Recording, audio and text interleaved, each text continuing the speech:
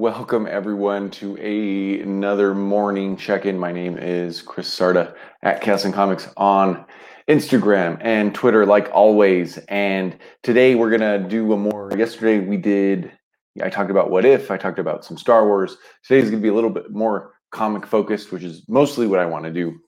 But that other stuff will definitely sneak in, especially if it fills my day.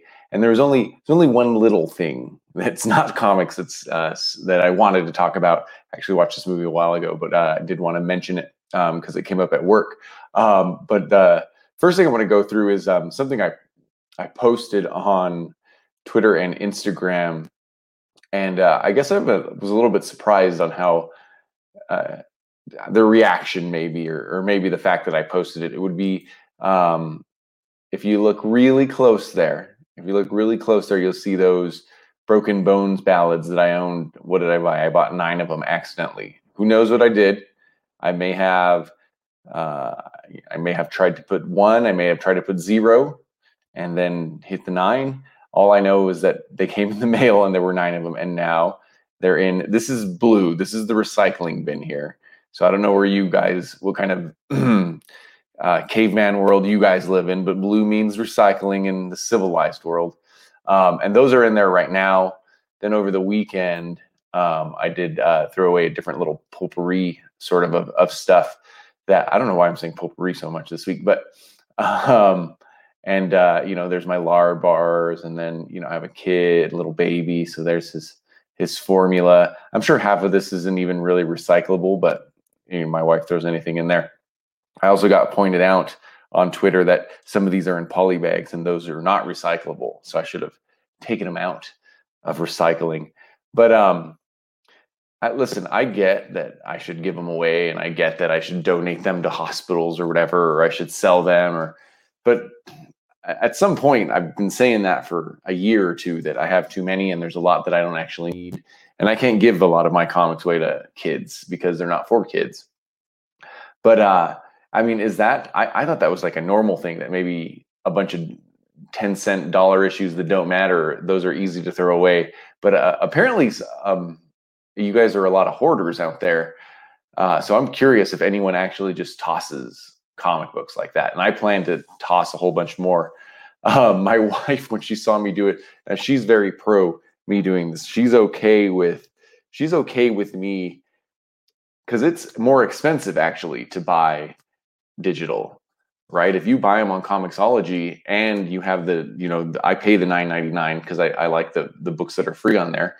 With that payment, I only get 15% off, and then through Gmart, I get 35% off, and maybe it's like Fantagraphics, I think it's 25% off. Most of them are 35% off, and she's completely okay with me spending more if I didn't have these piles of comics everywhere.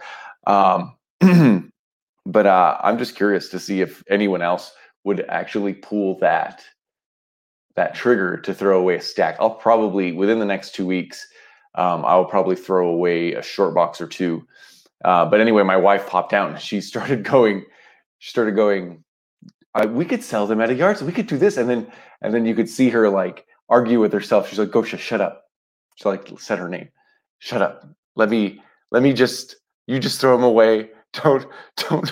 Don't make any change, because I almost did. I almost turned around and pulled them right out of the trash can, because it hurts. It does hurt. It definitely hurts. So I don't know. I probably won't take as many pictures because my trash can's pretty dirty, but it's probably the end of the pictures. But I will probably be tossing a good amount of comic books. I'm after my wife said that, I'll set aside some of the stuff I don't really need, and she could sell those at a yard sale or something like that.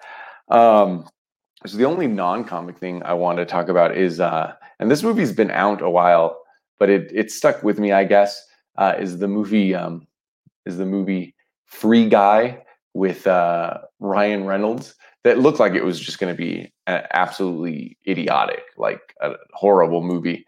And if this movie, so video game movies in general have this bad rap, so did comic movies for the longest time, right? But if this movie had been made in the 80s or 90s, it would have been a terrible movie. They wouldn't have figured it out. But this this time around, the movie that looked like it was going to be completely idiotic was actually really, really enjoyable, to be honest. It's an excuse for Ryan Reynolds to be Ryan Reynolds. That's a lot of his movies lately. It's like, do your little Ryan Reynolds attitude. So if you don't like Ryan Reynolds, you're definitely not going to like Free Guy. But by the end of the movie, it's a creative movie. Action scenes are creative because of the nature of the movie, and the characters in the movie, you actually find that you care about them a lot, even the ones that are technologically fake. And then in its own subtle way, it makes some interesting and very basic statements about AI. Right? I mean, all of our AI stories, especially when they get to the big screen movies, are all terrifying, dystopic stories of AI taking us over and killing us, Terminator to Matrix and whatnot. But this one was, what if it becomes alive? What kind of rights does it have? And when is it actually alive, right? And it didn't get that deep. It wasn't like Matrix 1 where it got philosophical or anything like that. But it did bring it up, because the characters, these NPCs, I don't know why I put those in quotes. It's a common phrase now, but the non-player characters in the game, you actually do sort of start caring for them, and they're funny and quirky in their own way. But other than that, I mean, for the most part, it's going to be one of those movies that's going to get on a streaming service, and you may or may not watch it. It's not like really a must watch. It didn't, as surprised as I was at how good it is, and if you feel like that kind of movie and you like Ryan Reynolds, then it's a for sure watch. It didn't do anything special. It didn't take very many risks, which is something that would really make me care about a movie or put it on a higher up on a list for me. But at the end of the day, it was pretty basic and something that was just lighthearted and enjoyable. So that's really the only non-comic thing today. Was Free Guy. I guess it's sort of still in the mix. I mean, especially recording this for YouTube.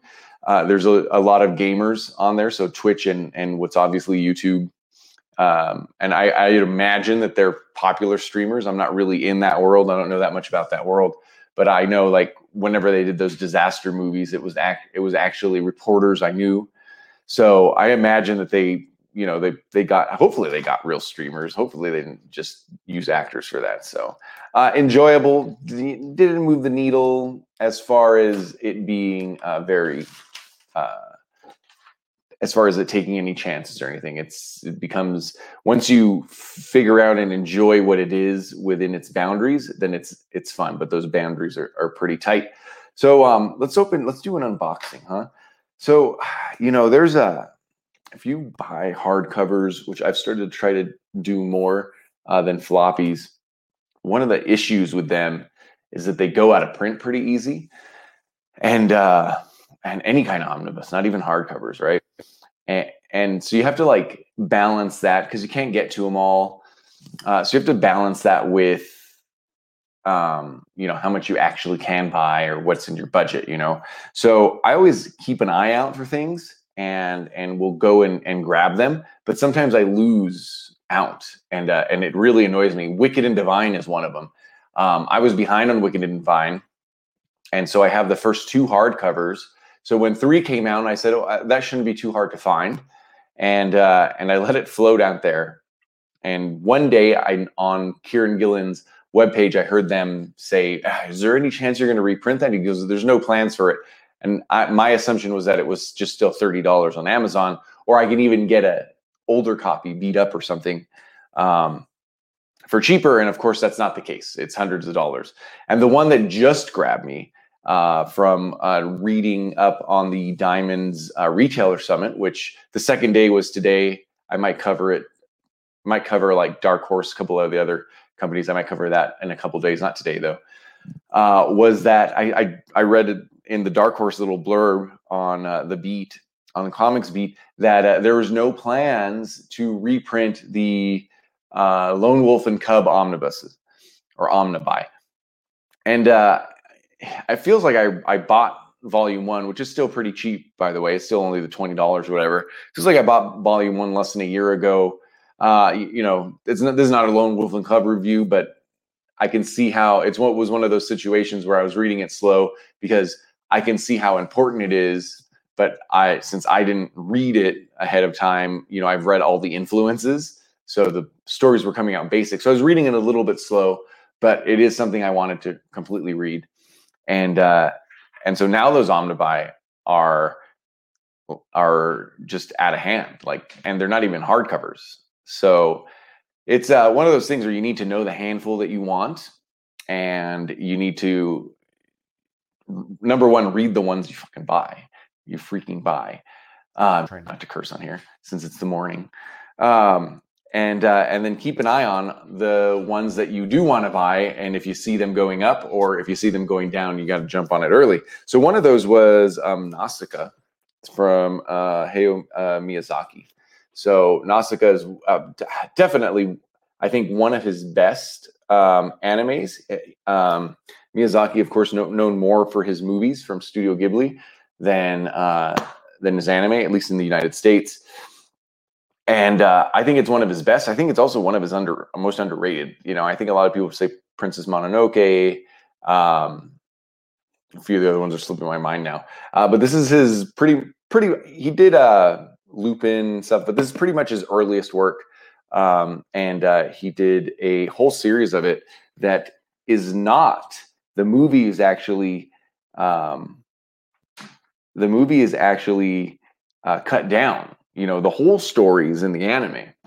So this is something that's normally like $60, maybe 70. And when I saw, and I think, you see it for 50 maybe, and I saw it somewhere for 30. So this is one of the times where I go, well, let me scoop that guy up. So this is not really an unboxing. It's more of a decellophaning, which sounds dirtier than it really is. And then we'll take a look at these books.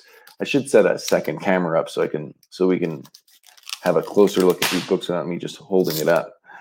Oh goodness. There we go. Decellophane you good. Okay. So it comes in a nice slipcase. That's a big deal too. Like if you're going to buy something nice, I mean, it's as much shelf porn as it is something to read. Okay, it's like 90% something to read, but the 10% shelf porn is nice. So it's really nice when something looks good. So the slipcase is very important to me. And then I got two big chunky Nausicaa of the Valley of the Wind books. So there's number 1. Ooh, even a little poster that I don't care about. So here's number 1. Nice pages. I was going to say new book smell, but that smells very plasticky. And I was reading this. My original plan was just to read these through the library. And I got to volume 3 or 4, maybe 2 or 3. But I really like it. So I went ahead and picked it up. And I'm picking up a lot of stuff I'm picking up a lot of older anime or manga, to be honest. Whenever this is probably not showing up great on the screen, but whenever they do that little bit of coloring in manga, they do those first 2 or 3 pages, it always annoys me. It's always colored so nice. And it always annoys me that traditionally they don't color their comics. They color their anime though, so it wouldn't be that crazy. So let's see. Yeah, look at that. It's just beautiful coloring there. I think even muted being recorded, you could still sort of get how nice it is. Oh geez, it's even better. It gets even better. Oh, they leave the English in there. I wonder if that's original. So there's some charts. We love mushrooms up in here. Oh, I wanted to review Khazar by Zach Thompson, who did more mushroom stuff. He just got done with that Aftershock book, and he did more mushroom stuff.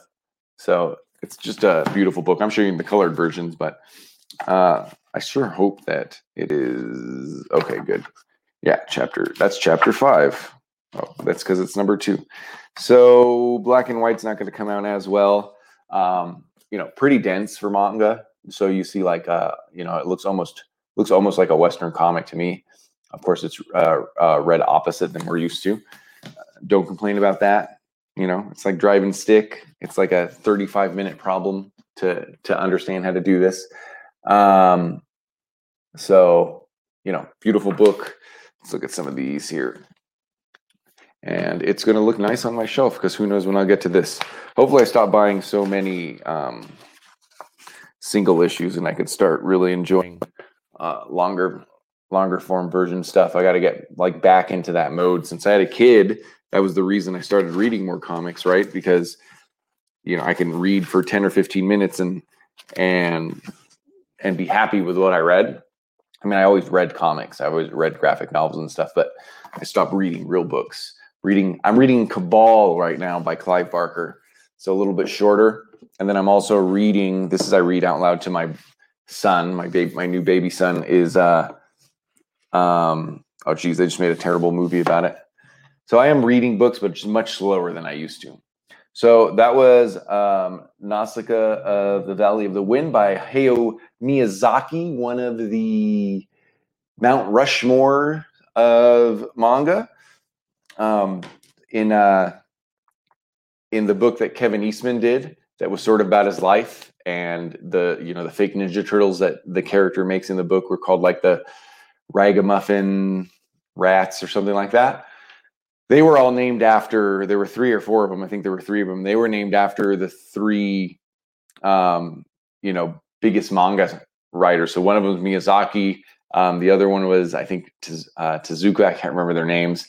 And then, of course, or Otomo, and not Tezuka, whoever wrote Lone Wolf and Cub. So I think that's even if you just start reading from those guys, you're going to get like a good base. So go Google Kevin Eastman's one shot of his pretend Ninja Turtles and go find out the names of each of those 3. I think they're Ragamuffins or something like that. So instead of Renaissance artists, I guess they weren't all Renaissance artists, but instead of European artists, in his like fake book, they were all named after anime or important manga creators. What's next? Okay, this is next. I want to talk about this book, Voodoo Nations, that I really enjoyed. It is a Kickstarter book.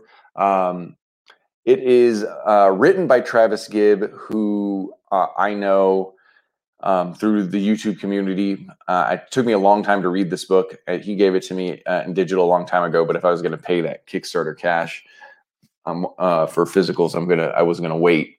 So he's 2 issues in. The Kickstarter for this ended a little bit ago, a few months ago. So they came in right away. And man, I really enjoy it. The artist that he got to do this name is Luke Stone. And the art's pretty solid. It feels like a Kickstarter, don't get me wrong. So it's not, it's people working really, really, really hard while they're doing other stuff, not doing, their job. And it just came out beautiful. And especially when you consider that. The book's really interesting. It's about missionaries. They run into a voodoo priest, which I thought, the first thing I thought when I read that is like, I mean, I'm sure I can find a lot of examples of voodoo in comic books, but you don't, it's like a little bit underdone. Don't you think? Like there should be a lot more voodoo actually. And I know there's all the weird black magic stuff, but it feels like you don't get a lot of voodoo out there. So this is a book where some missionaries run into a voodoo priest and some weird supernatural stuff happens. He writes them out to be cool missionaries. I guess in my head, that sort of Christian type person that is, mostly because I went to high school I'm from Los Angeles, but I went to high school in a small town. I guess people don't remember like the hardcore scene and the punk scene and the metal scene in the Christian world in the 90s and early 2000s. But that's what the main characters in this are, at least start out to be.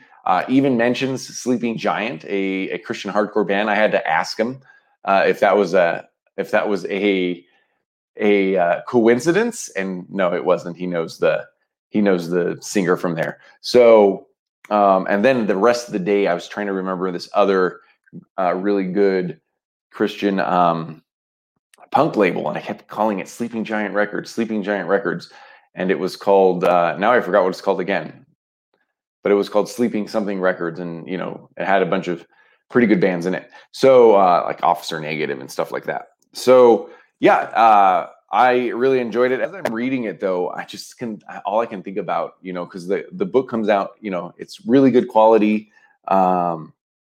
Marvel should be dying to get this kind of quality. I don't know why that they can't put a book like this together. Not necessarily the cardstock cover or whatever, but it's just a real beautiful like piece of work as far as putting it together. It was a fun read, and all I could think about is, man, how hard it is to not be a publisher or be doing this all day, or have like this perfect process down and churn out all these books like a lot of even the smaller publishers do, to just be a group of people that can put out books and finish them and do the whole Kickstarter campaign and the marketing and everything is just a ton of work. So when you're reading some of these Kickstarters with a lot of love, and then you also paid more money most of the time, right? So that's why it's dangerous. That's why I don't do a ton of Kickstarters. But to put that all together, it just proves how much you really love doing it. And then if you were to talk to Travis, or you've seen him on Comic Burrito or with the Bearded Comic Bro or a whole bunch of other places, you could tell that he's doing this on the side like a lot of Kickstarter guys are, and he's enjoying it immensely. It also makes me like, I got to that point by going like, what the hell is the point? What the heck is the point of doing this? Like, it just seems like so much work, right? And we're all like comic fans. We all think, oh, maybe I'll write my own comic, maybe I'll do my own comic, right? And they all of us think that. A very small percentage actually like get it done. And when someone like me goes, man, what's the point? It seems like a big ass headache.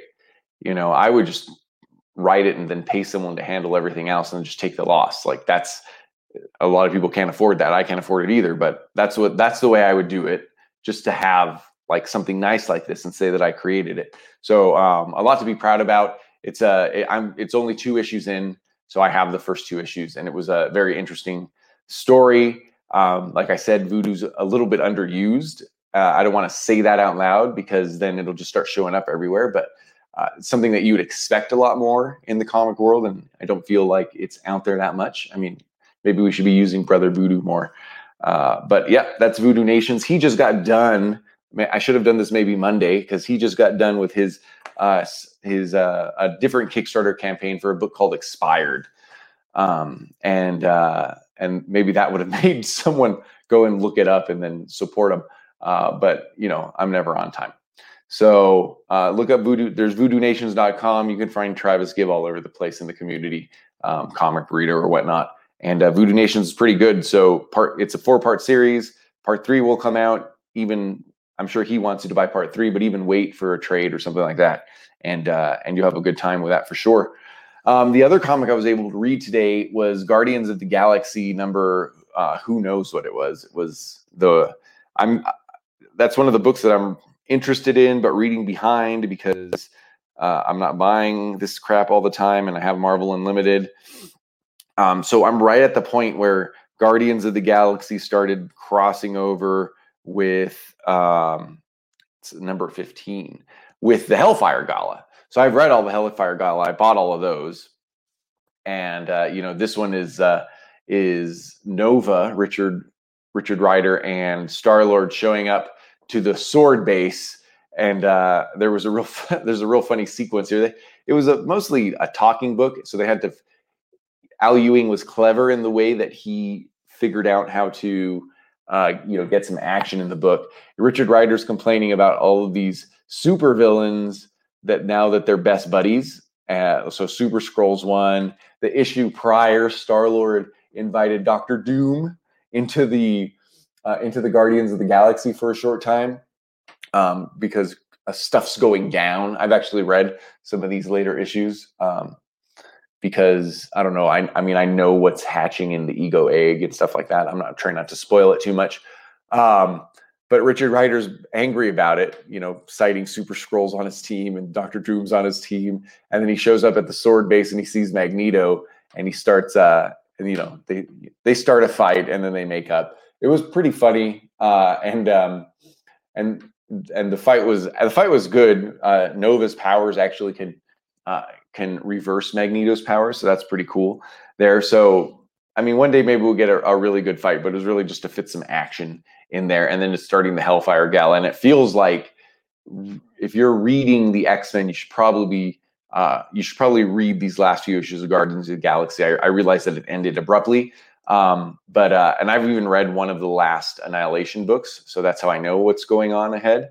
Reading Guardians of the Galaxy, apparently in reverse prime number order or something. But yeah, because I've been reading it because it's crossed over with Sword and the X-Men a little bit. I've realized that I've just enjoyed it. I may even go read from the beginning, but we'll see about that. So I'll stick with that. Last Annihilation looked good. Some Dormammu love in there, and those were really the two comics that I guess I read three, but the three comics I had time to read today. It's a little bit busy. Otherwise, and now I'm gonna close up with. It's Wednesday morning, and these are my top 3 comics I'm interested in for New Comic Book Wednesday, in no particular order. Number 1, that's an order. Die number 20. So Die is ending. Kieran Gillen, Stephanie, I believe it's Haynes, not Hans, but I've been calling her Hans for years now. It ends right here, number 19. It felt like number 19 was something that was building up the entire time. I don't like to spoil it because it was building up in a certain way for the characters. And number 20 is where we're going to end it. I'm excited to see what Kieran Gillen's main indie book becomes. Like, I know that he's doing Once and Future and stuff, but he seems to have one where he's putting in just a crap ton of thought into it. So Once and Future is like an action book. Die and Wicked and Divine, and not Uber. Gore Vidal likes Uber the best, which is funny. And I can't remember the other music-based book that Kieran Gillen did, but it was also very good in black and white. I can't wait to see what is next, like one that he mulls over for a long time, because Die feels like it ended a little bit short, but obviously it's 20-sided die. It's a play on numbers, I guess. Next one is Crossover, number 8. Crossover's back. My favorite issue of Crossover was the one-shot. I would say this is a book that it's not as good as I was hoping it was going to be, or as excited I was for it. Even issue 1 met my expectations, but then it was just a cool enough book with cool enough ideas in it. So I'm curious to see what continues to happen in it. For that reason, apparently there's more big stuff or whatnot. Madman's in it, obviously. That was one of the big things, but I don't know if that was a genuinely good cliffhanger for issue number 3 or 4 or whatever. But it is good enough to stick with it. I like Donny Cates for what he is. I enjoy for what he is. So I think he's a fun writer. I think he really cares about the things he's writing about. And I think he's one of those guys that, has good ideas. Do they always pan out? No, not necessarily. Death of the Inhumans, for example, and whatnot.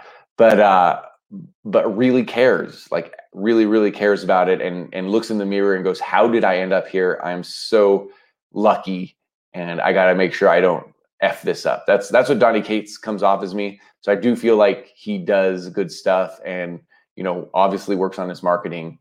And I enjoy it for that reason. Even if it didn't, something like Crossover didn't become my favorite book or anything like that. I am buying it though, and that's what really matters to his pocket anyway. And then my third, in no particular order, is Inferno number 1, the end of the Hickman run.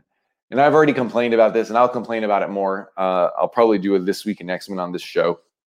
But hey, I'm excited for this. I'm disappointed that it's the end when it really should be the end of the first act of 3. But whatever, I have to decide how I'm going to stick around with X-Men. I'll probably end up reading the vast majority of it on Marvel Unlimited.